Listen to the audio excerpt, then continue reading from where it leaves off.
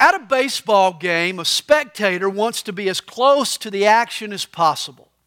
The best seats are back of home plate or behind the dugout, but not so at a NASCAR race. Now, I suppose if you want to just feel the power and the rush of the cars, you'll bring some earplugs and you'll just sit as close to the track as possible.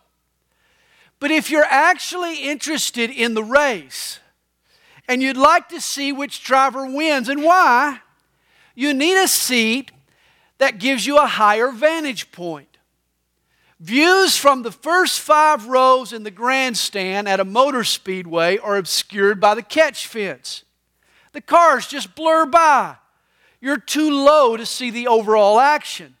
The best seats are higher up, way above the asphalt. At most NASCAR tracks, the prime seats are above row 20. At Daytona or Talladega, they say you need to be no lower than row 40, preferably higher. And the best seats are just above the turn. The premier seats at Dover and Bristol and Martinsville are at the entrance to turn 1. The turn is where the action happens. When the cars enter a curve, they slow down and they bunch up and they start jockeying for position. NASCAR racing gets more intense in the turns. Now, I say this to point out that understanding your Bible is like taking in a NASCAR race. There are times when you want to be close up to the action. I mean, you can learn a lot by putting yourself in Abraham's sandals, thinking what it must have been like when God told him to sacrifice his son Isaac. Or by sampling Joseph's emotions when the brothers who sold him into slavery now come begging for his help.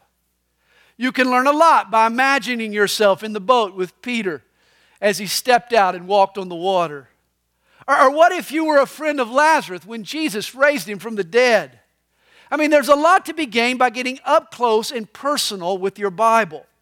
But as with a NASCAR event, if you're trying to understand the story of the Bible, if you're interested in who wins and why, then you need a broader perspective. You need a seat where you can see the entire track. And I hope to bring you that over the next 8 weeks. We're going to take a look at the whole book. We're going to see the big picture, and we're going to particularly focus on the turns. Think of your Bible as a racetrack with 7 major turns. The race is won or lost in the turns. And the turns in God's story are His covenants. We're going to begin at the starting line. In the beginning, God created the heaven and the earth.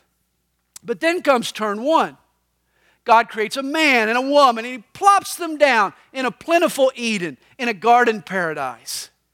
God and man, they enjoy fellowship with one another. They have an understanding, agreed upon terms. We call it a covenant. This was the first of God's covenants. But the first couple, Adam and Eve, they sinned and they shattered this relationship. They ate the forbidden fruit.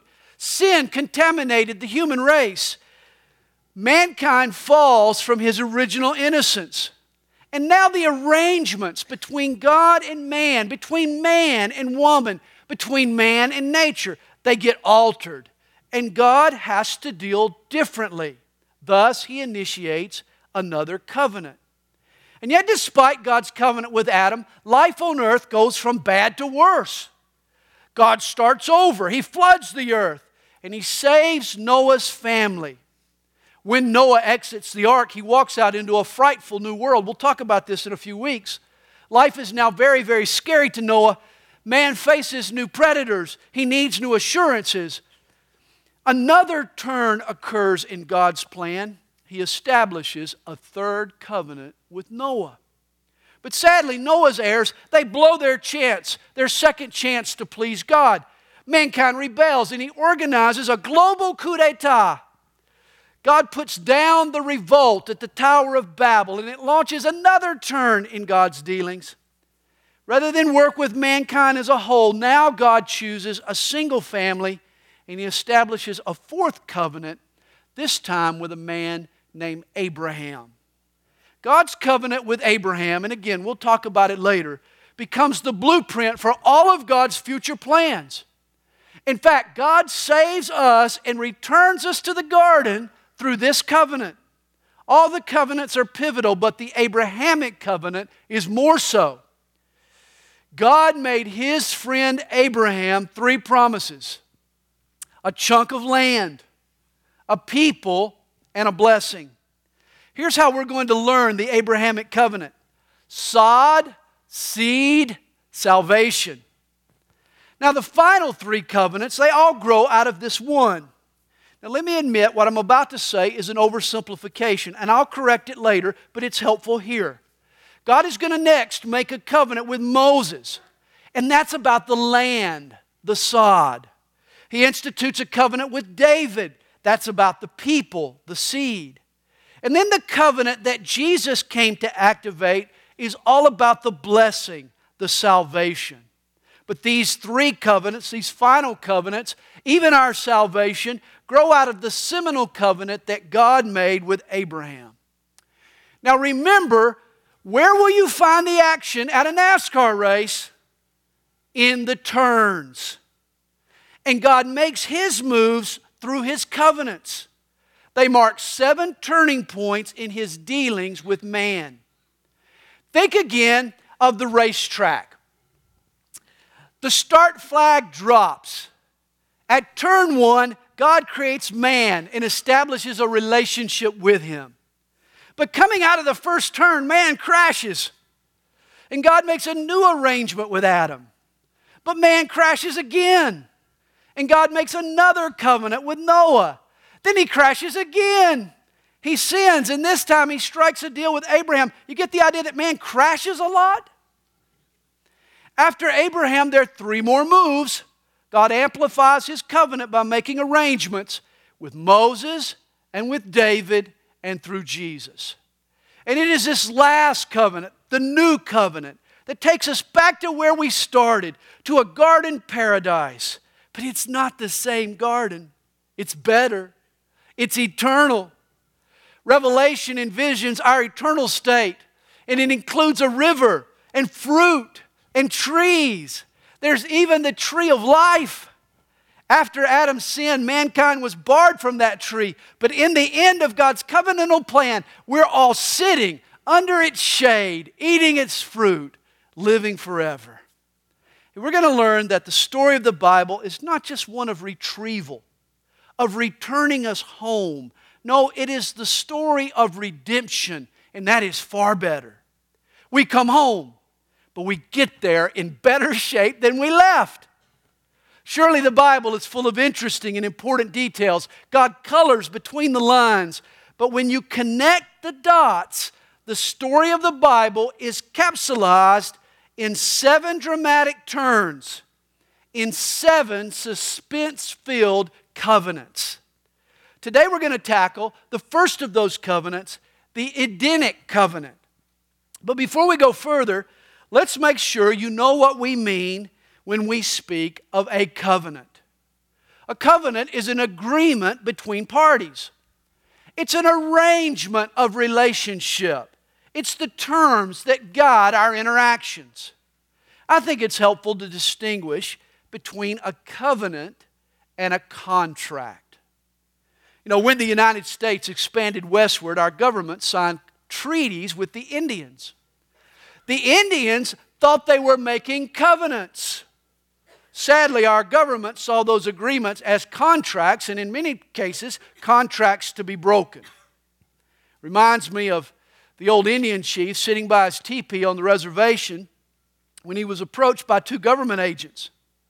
The agents asked him, they said, "Chief Two Eagles, your people signed treaties with the white man, but it didn't work out so well for the Indian. What went wrong?" Chief Two Eagles answered, "When Indian in charge, no taxes, no debt, plenty buffalo, plenty beaver, medicine man free. Indian brave hunt and fish all day. Indian squaw do all the work around the teepee. The chief kind of leaned back, took a long drag on his peace pipe, and finally he sighed, "White man dumb enough to try to improve on system like that." Hey, I'm sure there's a lot that we can learn from the Indians. And the sacredness and specialness of a covenant would be one of those lessons. You see, a contract is an agreement entered into out of suspicion. The contract is needed because the two parties don't trust each other. A contract limits my responsibility and clarifies the least of what's expected. Whereas a covenant is a commitment born out of trust and respect and love. It's an agreement between folks who love each other. The covenant lays out a goal and the role that each party plays to achieve that goal. It's a pledge to do whatever it takes to work together for the common good. When you buy a house, you sign a contract. The seller is afraid that you won't pay all he's asking. You're afraid that you won't get all you're buying. And so to avoid being cheated, both parties are protected by a legal agreement, a contract. But when you enter a marriage, you're not just signing a contract, you're entering a covenant. You're embarking on a relationship with someone you love and who loves you. A covenant outlines expectations, but it doesn't limit our commitment. A covenant is based on love, and real love is limitless. You see, contracts are based on fear. Covenants are all about faith. And it has always been God's desire to have a covenant relationship with His people. A covenant is a faith-based relationship between God and us. And to really grasp God's covenants, you need to know God. The God of the Bible is a personal, relational God, not just some inanimate force. Some people think of God as spiritual electricity. Just plug into the God socket and get a jolt. No. God is a person. God wants to know and be known. God desires genuine relationship. Remember, He walked with Adam in the cool of the day. The Bible reveals to us that the true God is a triune God. One person existing in three distinct persons, Father and Son and Holy Spirit, which means God is and has always existed in relationship. The Father loves the Son. The Son pleases the Father. The Spirit magnifies the Son. The Bible declares God is love. And from eternity past, God has dwelt in a loving relationship. This is why throughout the Bible, God is always depicted in relation to His people. He is either our husband, or our father, or even our shepherd. God always reveals Himself in the Bible through relationships. This is why the only way to really apprehend theology is in the context of relationship. Try to decipher some doctrines in the abstract and confusion reigns. Think of the big doctrines of predestination and free will. You're going to rack your brain trying to reconcile those doctrines until you put them in the context of a parent and their child. You see, a parent knows what's best for his kid, but he also wants his kid to learn to make wise decisions. So there were times with my children that I allowed them to choose, all the while framing it in a way that determined their choice. You know how that works if you're a parent. My point is, understanding relationships is the key to good theology. God's will, God's ways are always best grasped in the context of His relationships. Ultimately, God's love sought for an object outside of Himself to love. And this is why He created humankind. God fashioned the heavens and the earth. He sculpted heavenly bodies and heavenly beings. He made times and seasons. He spawned flora and fauna. But all that God created was intended to support the apex of His handiwork, the man. The man was the only one of God's creatures made in His image. His creation reflected His handiwork, but man was stamped with God's own image. God loved the man and the woman. He bestowed on them privilege and honor. He put them in charge of His creation, including the angels. They ruled with God. Of all He created, God chose to partner or to covenant with man. And the rest of the Bible is the working out of a series of covenants that God uses to engage man in relationship with Himself. Hey, you know, this all speaks one truth very clearly. God is determined to have a relationship with man. Indeed, He is. God refuses to let our sin spoil His salvation. God is relentless in His attempts to reach us and convict us and forgive us and redeem us. This is the primary reason your life, this is the primary reason you were conceived and created. You know, some people think God made humans primarily to serve Him or to speak for Him or praise Him. But you know, His angels could do all of that far more efficiently than we could. No, if you haven't yet discovered the reason you exist, here it is. The God in heaven, the God who created all mankind, wants a relationship with you. Amazing. Yet God isn't interested in just any type of relationship. You see, God always arranges a relationship by instituting a covenant. Before God enters into a relationship, He insists on an understanding. We enter in on an agreement. Terms are laid out. Boundaries are set and expectations established. And understand, God is the person who establishes the terms. God doesn't allow you or me to try to decide what type of relationship we'd like to have with Him. I mean, some folks try to relate to God a la carte. They pick from the menu the commandments that they want to keep and maybe the details they want to believe. But hey, God is the covenant maker. God dictates the terms of our fellowship, not us. You know what's interesting? We live at a time when everybody today, from politicians to porn stars, claim to have a relationship with God. But it all depends on their adherence to God's covenant. God won't hang out with folks until they accept His terms. It's His covenant that matters. And it's God's covenants throughout the ages that have given mankind a picture of what it really looks like for man to be in relationship with God. Of course, the idea of a covenant, that God needs to structure or order a relationship with us, implies that left to ourselves, life can get out of order. I mean, in the perfect world, there would be no need to draw up covenants. Yet from the very outset of the Bible, we realize that we no longer live in a perfect world. I mean, the Bible consists of 1,189 chapters, and it takes just 3 before it all gets messed up. By the end of chapter 3, God's perfect utopia goes haywire. The man and the woman sin and rebel. In fact, you get a hint of trouble, that things have gone wrong, in the very second verse of your Bible. You know verse 1. In the beginning, God created the heavens and the earth. But verse 2 reads, the earth was without form and void, and darkness was on the face of the deep. And this is not what we would expect. Throughout Genesis 1, after each aspect of God's creation, we're told that it was good. Verse 31 sums it all up by saying, it was all very good. And in verse 2, the earth is without form and void. Wait a minute. I thought it was all very good.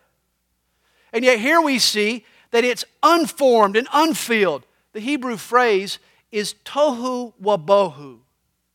The terminology usually describes the aftermath of judgment, like a battlefield after a battle or a town after a tornado.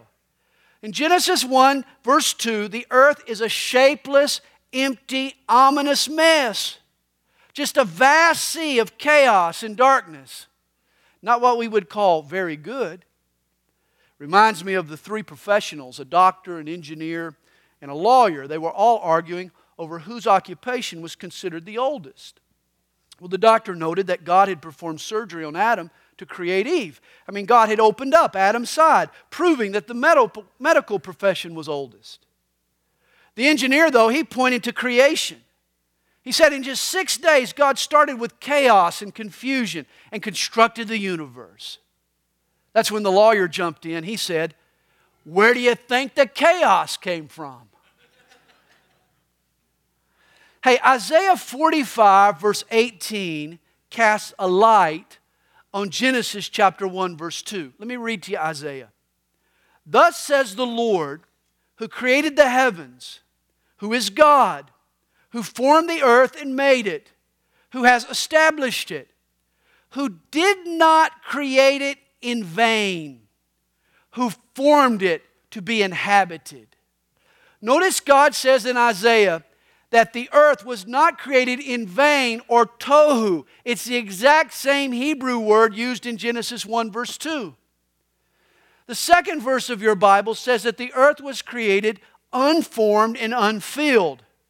Isaiah says that it was created formed and inhabited. So, which is it? Well, perhaps it's both.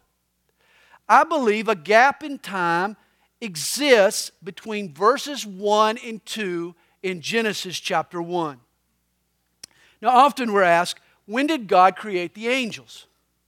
The Bible isn't precise, but in Job 38, God quizzes Job. "Where were you when I laid the foundations of the earth? When the morning stars sang together and all the sons of God shouted for joy?" The phrases morning stars and sons of God are Hebrew idioms for angelic beings. The implication is that the angels were created before God laid the foundations of the earth. The angels were created before God went to work on the earth in Genesis 1 verse 2. We also know from Scripture that one of the upper echelon angels sinned and rebelled against God. This is well documented. Isaiah 14, Ezekiel 28, Revelation 12 describe Lucifer's fall. The name Lucifer means light bearer. Lucifer was this radiant creature, perhaps the embodiment of light. Ezekiel implies that he was heaven's worship leader. That is, until pride entered his heart. He tried to steal the praise from God. Revelation 12 tells us that a third of the angels joined in Lucifer's revolt. In Luke 10, verse 18, Jesus stated, "I saw Satan fall like lightning from heaven." Now let me admit, what I'm about to say is speculation, but it makes some sense. It could be that God created the heavens and the earth, including the angels.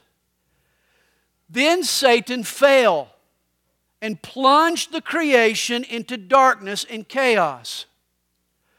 Lucifer's fall caused this horrible judgment that damaged God's original creation and left the earth unformed and unfilled. Thus, Genesis 1 verse 2 is essentially a recreating of the heavens and the earth. Now, there is a Hebrew tradition which explains why Lucifer fell. It seems he got wind of God's plan to create man from the dust of the ground and give him dominion over all his creation. That meant that one day Lucifer, the glorious radiant one, would be serving dust mites and hairballs like you and me. No way could he let this happen. Consumed with pride and envy, Satan launched an all-out war on God. And where did he strike? His first move was to stop God's creation, to stop it from happening. Notice in Genesis 1 verse 2, darkness is on the face of the deep, while God's Spirit hovers over the waters. It seems to me that battle lines are being drawn. Job 26 speaks of creation in a most unexpected way. God hangs the earth on nothing. He binds up the water in His thick clouds. He stirs up the sea with His power and breaks up the storm. By His Spirit He adorned the heavens. His hand pierced or twisted the fleeing serpent. What a scene! God wrestles with a serpent as he creates the world. You see, an arrogant Satan didn't want to serve something as humble as mankind. And so he tried to thwart God's designs for us. He tried to stop creation from even happening. We don't usually think of creation as a battle, but it was. It was the first skirmish in a long-running war. When you think about it, this all becomes strangely flattering. I mean, despite all of the spectacles in our vast universe, did you know the spiritual realm is focused on a single nondescript galaxy, one of 100 million? Out of that galaxy's 300 million stars, heaven's attention is on one solitary star. Of that star's 9 planets, angels and demons are focused on just one, the third rock. And of the earth's 2 million species of living creatures, did you know that all eyes in heaven are glued on you and me? They're glued on man. Hey, so often we get up, we feel worthless, we get bored. We wonder, why are we getting up in the morning? But understand this, the heavies of the universe are locked in mortal combat over you and me. You are very special to God. There is a celestial battle raging in the heavens, and mankind is the prize. Author Mike Russ puts it, one of the few things God and Satan agree on is that we are immensely valuable. Remember, God is after relationship with us, and His means of achieving it is through covenant. Now, after God's creation, this serpent, Satan, he appears again. This time in Genesis 3, he appears in the garden to tempt man. You see, if Satan can't stop God's creation, he's now going to try to spoil it. But the battle continues to rage down through the centuries. You know, when you study world history, remember, there's a backstory that's not written in the history books. Behind the scenes, a war is raging for the souls of men. Beyond the politics and conflicts and personalities and ambitions of history, a spiritual war against God is being waged by Satan. At times in the Scriptures, we get little glimpses of this spiritual battle. We read in Exodus of Moses and how he took the people out of Egypt and brought them to the Promised Land. But Psalm 74 describes Israel's exodus from a spiritual perspective. The psalmist speaks of the serpent of old re-emerging in the waters of the Red Sea, opposing Israel's crossing. Revelation 12 fast forwards to the end of the age and depicts again the serpent attacking God's people Israel. In Revelation 13, the Antichrist, the future leader who organizes a revolt against God, is depicted as a beast rising out of the sea to deceive the world. We see the same story played out over and over. Here's the point. From beginning to end, the Bible is the story of a battle. Satan's desire is to destroy mankind, while God is determined to restore mankind to a relationship with Him. And His means for doing so is through covenant. The first covenant that God made with man was in the Garden of Eden.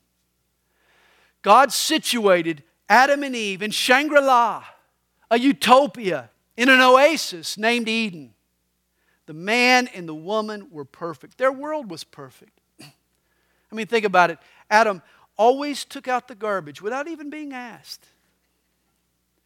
Eve never griped or complained. There was plenty of fruit for them both to eat. The first couple, they never argued. They enjoyed unbroken harmony and intimacy. They were servants to each other. Their sinless minds were oblivious to their own needs, so much so that they were able to live naked and unashamed. Believe it or not, Adam even had a job. It's a perfect world. Eden had 0% unemployment. God placed Adam in charge of his creation. Adam had dominion and authority. As I mentioned earlier, God stamped the man and woman with His image. Like God, they were rational and relational and moral and spiritual. Part of His likeness in man was the authority to rule.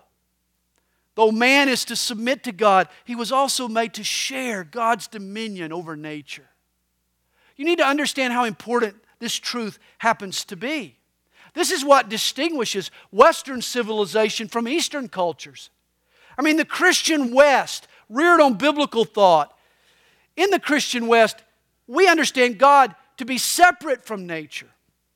And because He's separate from nature, He's given humans the job of subduing and harnessing nature for man's benefit. As a result, the West has advanced scientifically and technologically, whereas the East is dominated by pantheism, that God is a part of nature.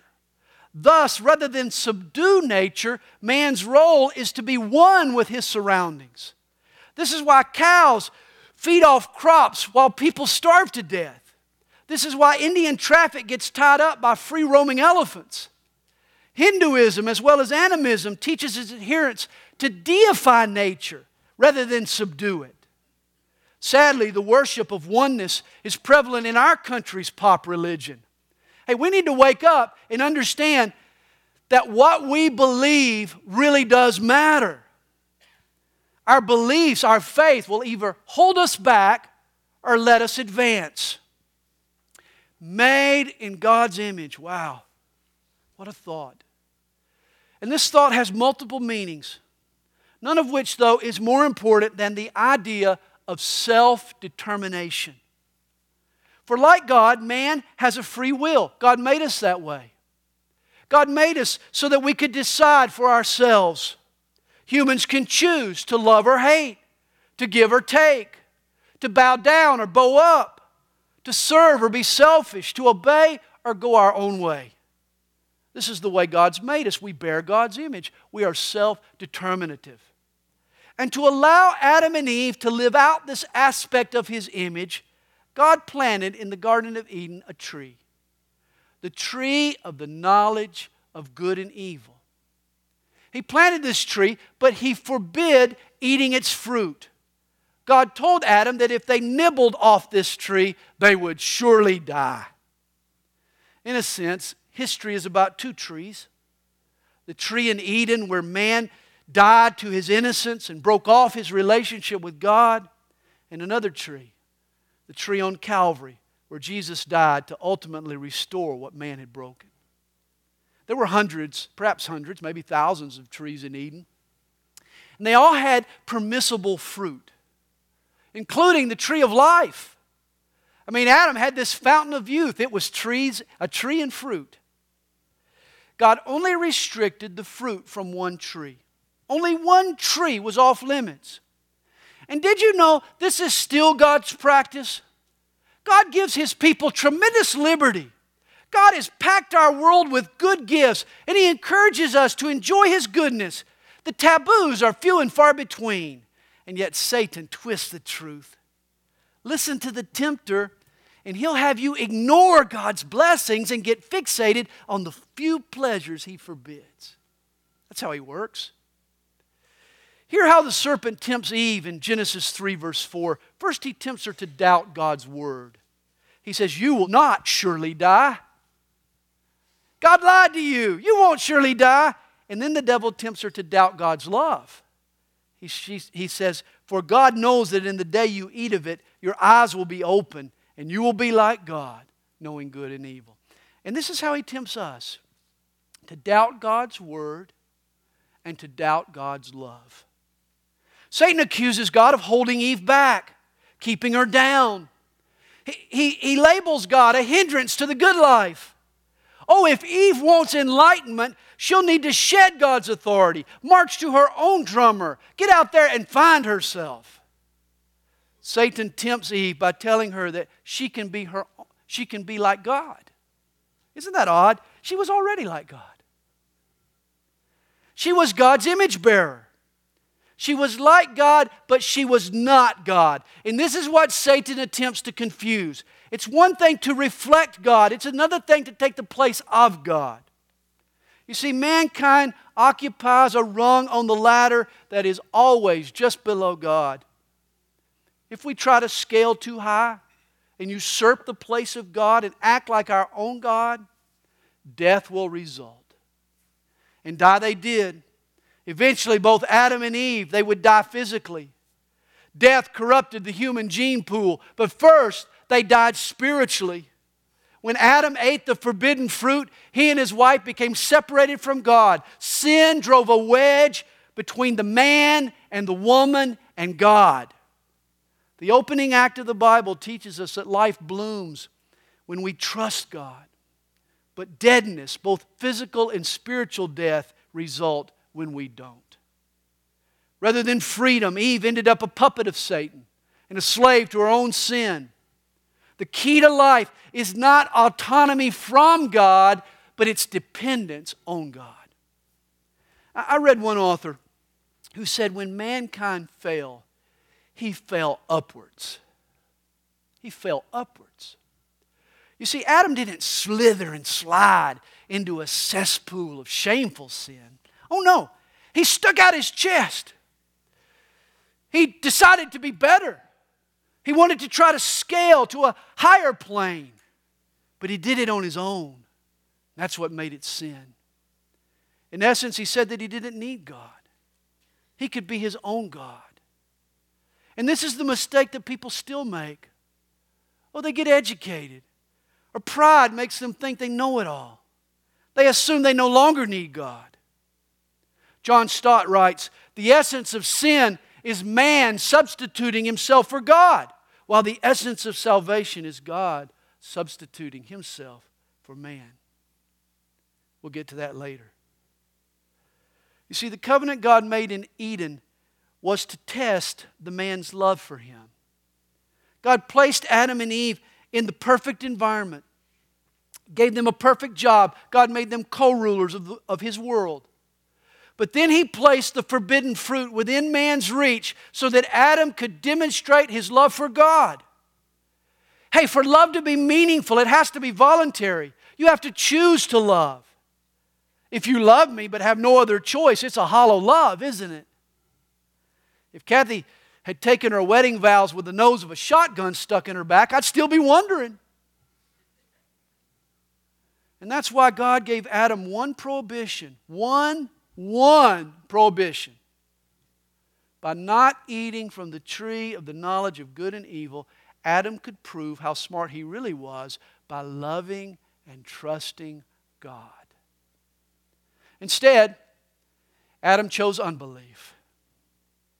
Rather than trust God to have his best interests at heart, Adam viewed God as the bad guy. He's robbing me. He's just keeping me down. He's stealing my joy. And you see, this is the root of all sin. Do we trust God or doubt God? Do we hope in Him or rely on me? Adam's tragic decision plunged all mankind into sin. Adam and Eve and all their descendants were booted from the garden. Genesis 3 says that a special ops angel guarded the tree of life so that Adam and Eve couldn't return and eat of its fruit. If they had, they would have lived forever in a fallen, sinful condition. It was God's grace that He blocked their path. Sadly, in Genesis 3, Satan succeeds in killing Adam and Eve, at least killing them spiritually. He baited them into throwing away their relationship with God. It's been said Adam and Eve ate the forbidden fruit and it put all mankind in a jam. But God responded, as He always does, with a covenant. Throughout the Bible, God is never content without a relationship with man. Despite our willfulness, God is always warning and wooing and working to restore us. And at every turn, a God-given covenant comes to our rescue.